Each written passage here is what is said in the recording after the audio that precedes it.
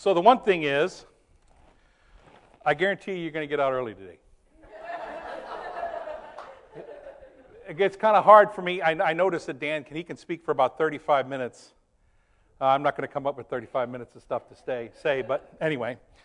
So anyway, before I start, I just want to pray, basically for myself, actually. So as I pray, please pray with me. Lord, we are just so thankful for this day. We're thankful for this word that you're going to bring to us this day. And we just ask, Lord, that everyone here would just have an open mind and an open heart for what you're going to say this day. We love you, and we are just so thankful for everything you've given us. In Jesus' name, amen. So the first thing is everybody should know that I just love trivia. I really do. It is a big deal to me. Every chance I get to go to a trivia contest or something like that, I just jump all over it, you know. Plus, I have all the games in the basement. You can ask my kids, my wife. I have Trivial Pursuit, 20 Questions, Who Wants to Be a Millionaire, Jeopardy. I got them all. So today we're going to start with, I want to ask you two trivia questions today. So the first question is what year do you think it was that a building was built for the exclusive purpose of Christian worship? I mean, just think about it. I asked myself these questions before I actually went to research and found out what it was. And on both these questions, I was wrong both times. So the first one, I thought to myself, well, what was the first building actually built for Christian worship? I thought, maybe 400, 500 A.D. I was thinking Rome, maybe, something like that. Well, I was wrong. It's 234. They're estimating between 234 and 250 A.D. was when the first church was actually built. And the second question I want to ask you is where do you think it was built? I mean, I'm thinking, Constantinople, Alexander the Great, maybe, when the Greek Orthodox Church maybe started, or Rome when Catholicism started. Again, I was wrong. When I went to do the research, the first church was built in the country of Syria. And it was called it was called the Dura Europos.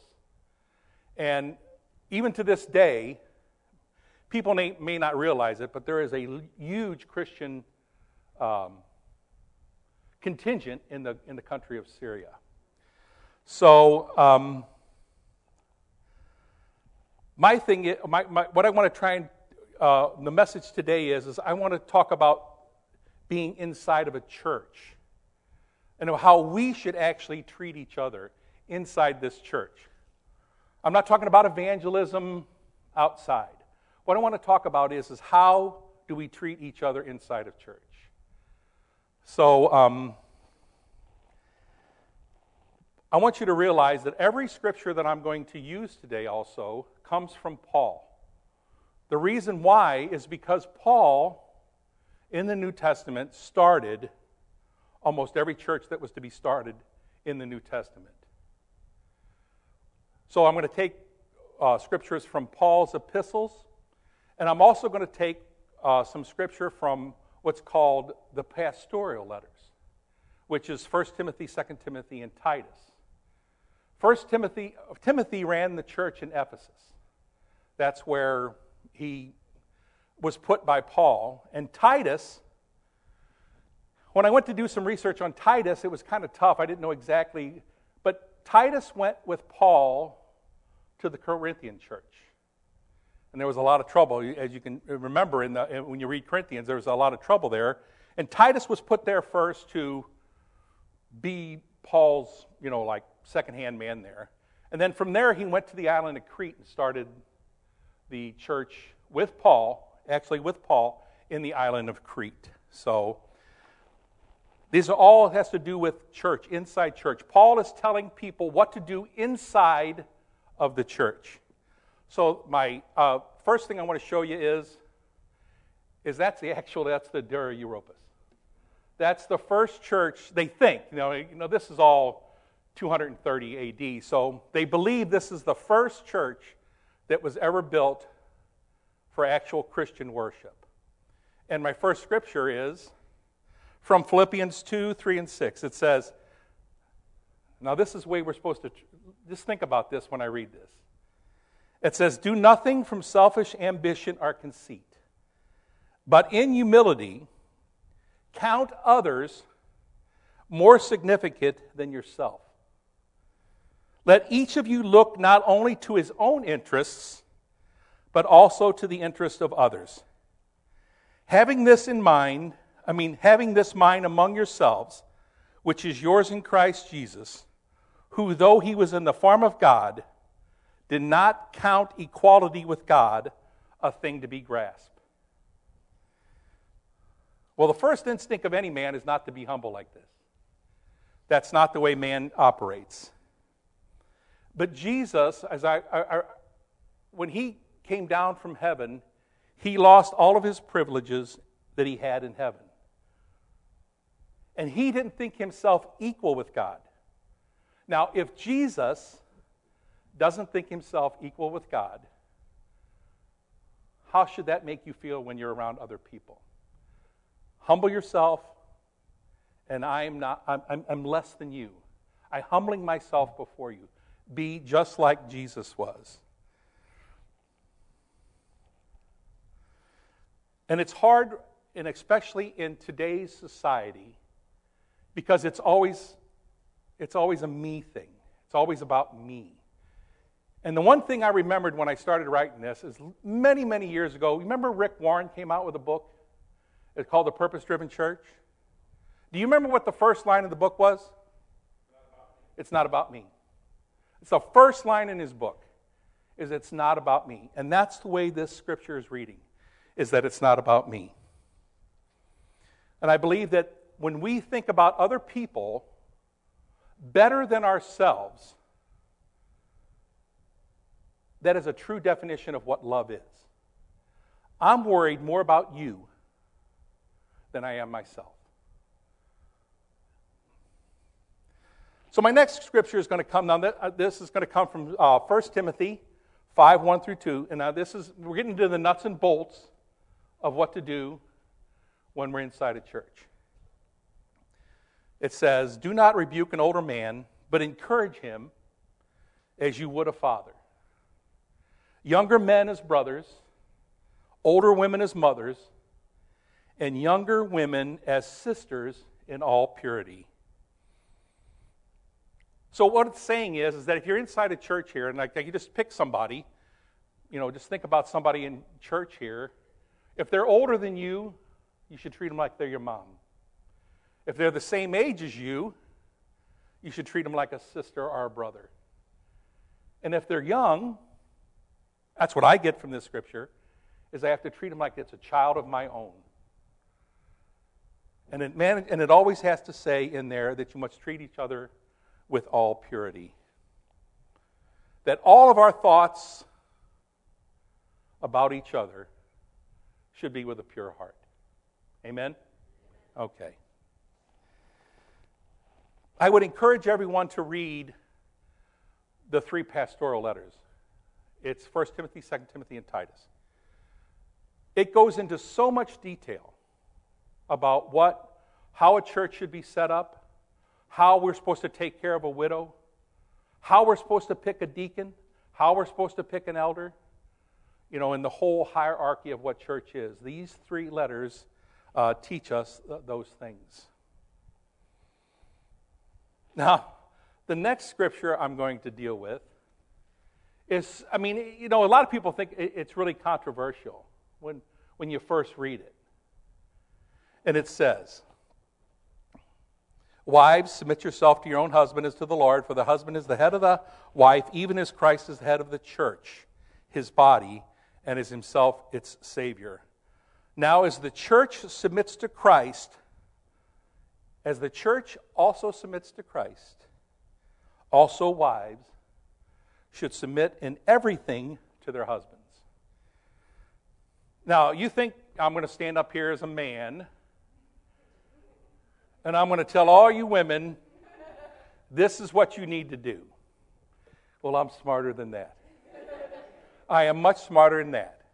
So the past 2 weeks, what I did is I asked 6 women inside this church to read this scripture and in an email send it to me what it means to you.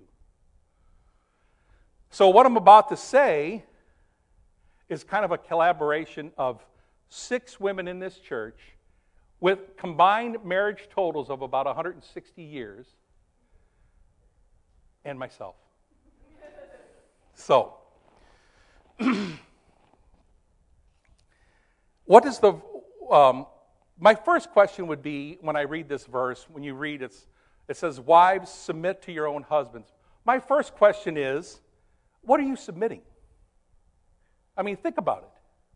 What are you actually submitting to your husband? Twice it's mentioned in that verse to submit. It says, what does it says? It says, everything to the Lord. So, wives, if you're going to submit to the Lord everything that you are, you submit your what? I mean, your assurances, your safety. You depend on Him for, the material things that you need in your life. And it says, it's not about submitting, a man telling a wife, this is what you have to do. What it's about is wives, you submit to your husband what you're going to submit to the Lord. And husbands, that is a huge responsibility to take on. As it says, as you read on in the scripture. For the husband is the head of the wife, and his body is the head. Husbands, love your wives as Christ loved the church and gave himself up for her. I mean, read it again. Husband, love your wives as Christ loved the church and gave himself up for her. We depend on God for everything. It's a hard concept, but what you have to realize is that it's mutual. There's nothing over or above one of the other.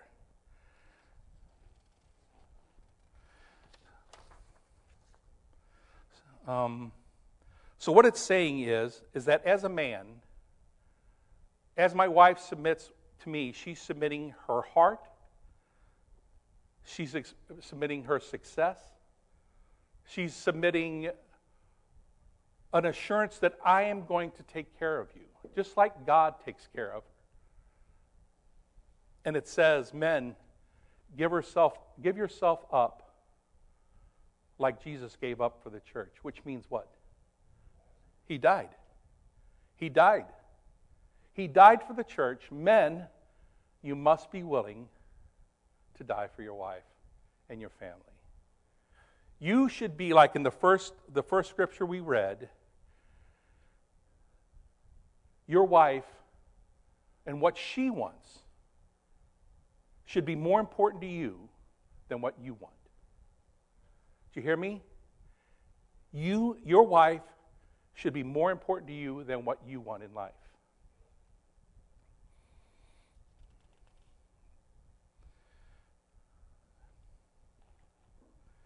Now we're going to talk a little bit more about, now that's about love. And I know that the title of the talk that I was going to have today was about encouragement too. I think it's a huge thing to encourage one another. I have to take it from my own experience. Umpteen years ago, my wife knows, she was a union worker at Western Union. And through God's providence, things have happened so much from that day. But my wife came to me and said, they want me to go to college. And they want me to get my bachelor's degree. She goes, what do you think? Well, I knew instantly that if my wife was going to go to college, it was going to put somewhat more of a burden on the household and me. she was going to have to take classes, she was going to have to do homework, and this was accelerated.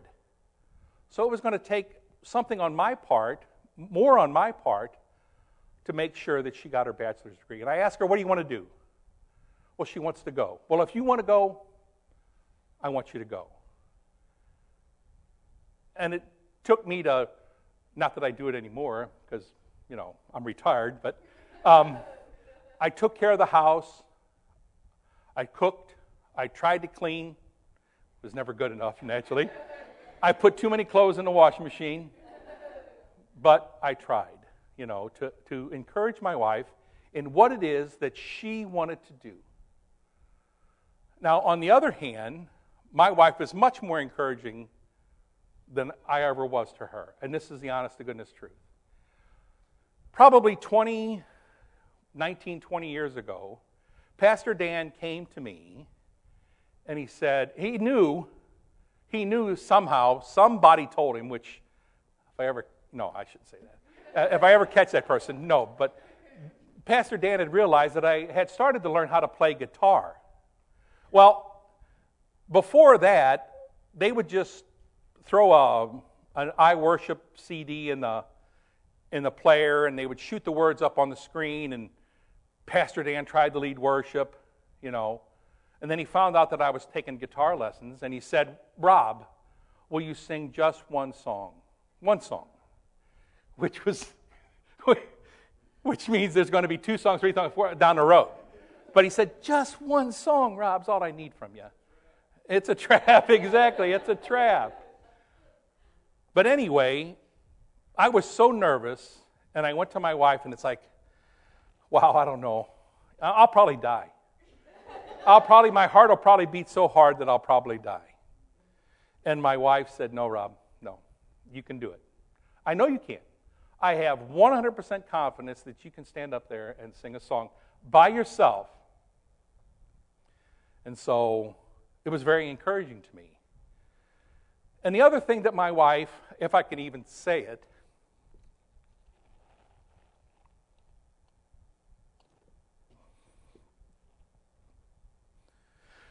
the most encouraging words that my wife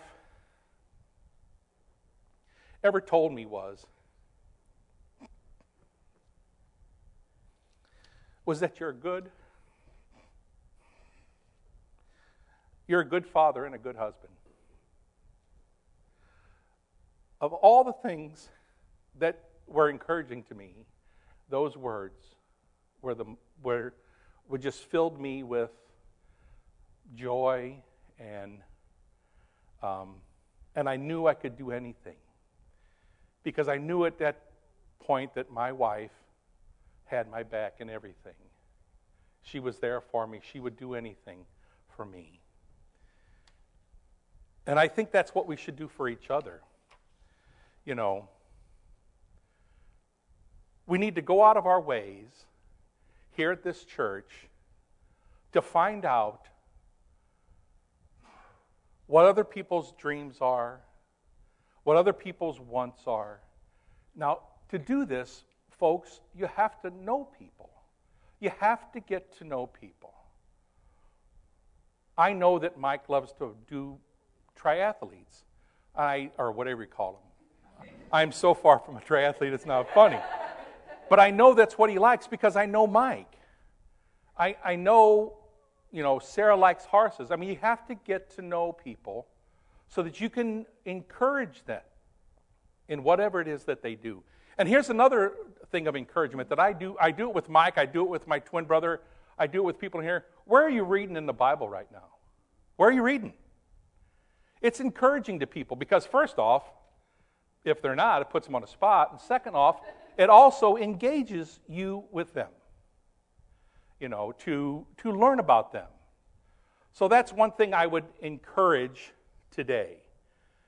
A lot of people, and it happens all the time, people come into church, they come right before the song starts, they sit down, they sing, they listen to Pastor Dan, and as soon as Pastor Dan's done and the last song is sung, they get up and they walk out. I would encourage to learn to get to know people. find that, I shouldn't say, stop them from leaving, but, just be a little bit more assertive in trying to get to know who they are. Amen? Amen. And we've done it before. We used to do it all the time, and we just used to say, take time, even in that 2 or 3 minutes in between when we sing songs and Pastor Dan starts to speak, we used to say, I want you to go up to somebody that you've never said a word to before, and I want you to say something to them. I just want you to say hi. Just try and start a conversation. And I know it takes a little bit. There's a lot of people that are shy, but it takes that to get to know who somebody is. I've had a home group in my house for 15 years. I know those people so well in that home group that Ralph and Al, and they are brothers to me. They're not just people that go to church here. They are my brothers. I've known them that long, and I know that much about them. That's another thing I would encourage. Home group, the lesson down in the basement. So, that's that. And then my last scripture that I have, it deals with children and their parents. And it says, children, obey your parents in the Lord, for this is right. Honor your father and mother. This is the first commandment with a promise, that it may go well with you and that you may live a long life. Fathers, do not provoke your children to anger, but bring them up in the discipline and instruction of the Lord. We don't have a whole lot of children here today. I see one. It's like, children, this is what I get from this is I think back to my own mother.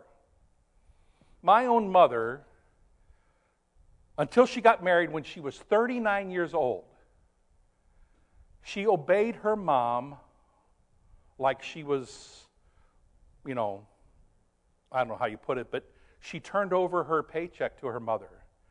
And she did everything that her mother said that she was supposed to do.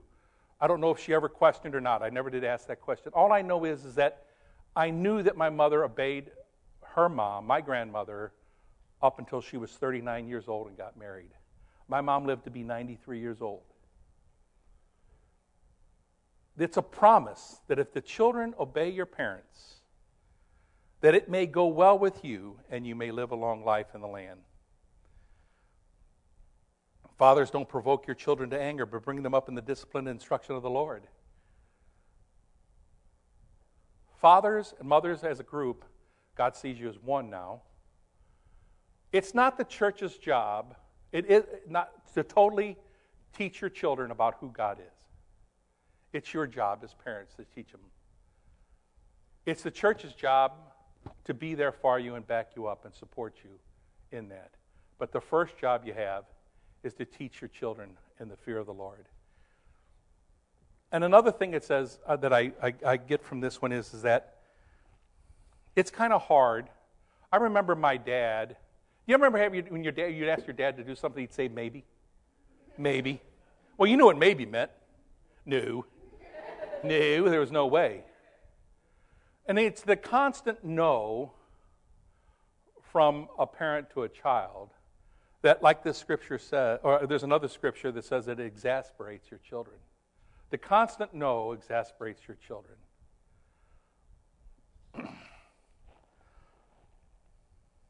So today I'd ask you to go out of your way today to meet somebody, to talk to somebody, to say hi to someone you've never spoken to before.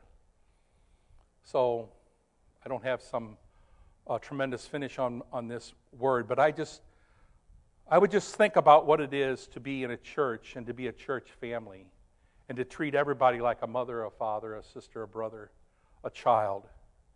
Just think about it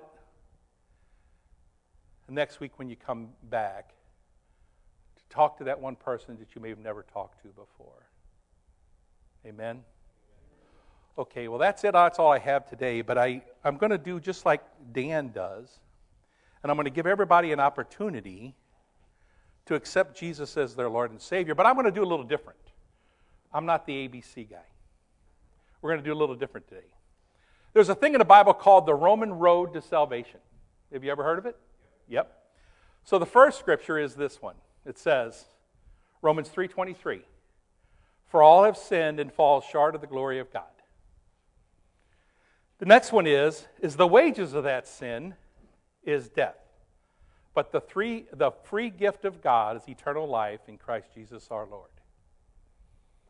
And the third one is Romans 5:8. It says, but God shows his love for us, that while we were yet sinners, Christ died for us. When those Roman soldiers were spitting on, throwing crowns of thorns on Jesus' head, being mocked and beaten, Romans 5 says he still loved them when they were doing that. And I know there are people even today that figuratively they're mocking Jesus. Figuratively they're spitting on him.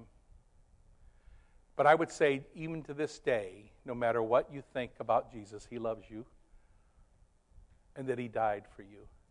And the last one is, this is like the ABCs all wrapped in one. It says, if you confess with your mouth that Jesus is Lord and believe in your heart that God raised him from the dead, you will be saved. And there's a certain thing in there that says Jesus is Lord. You can confess your sin and ask God to forgive you, but if Jesus hasn't become Lord of your life, you haven't fulfilled the commitment to who Jesus is. So you can't just have fire insurance and just pray the prayer. You have to pray the prayer, and you have to make Jesus your Lord. And you have to believe that Jesus is who he is, that he's the Son of God, he died on the cross for your sin, and that he was raised from the dead. So let's pray. If you have never prayed a prayer of salvation, I ask that you would pray this with me today. And it's really simple, but very profound, and it's like this. It says, Lord, I've sinned. Please forgive me for my sin. I turn away from that sin and ask you to come into my heart and be my Lord and my Savior. I believe with my whole heart that Jesus is God, that he died on the cross for my sin, and that on the third day he rose from the dead. And right now, Jesus is sitting next to the Father in heaven.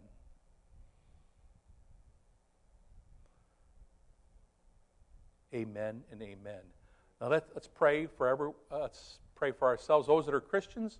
Let's pray about this loving one another. Lord, we are so thankful this day that by your Holy Spirit, you've brought a word to us that we are supposed to love each other like mother, sister, brother.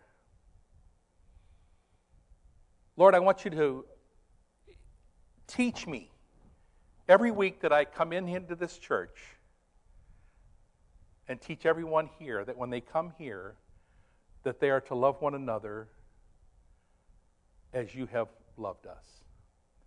And that we ought to think more of others than we think of ourselves. A true definition of what love is. And we pray these things in Jesus' name. Amen. All right. Let's sing that last song. What do you say? All right.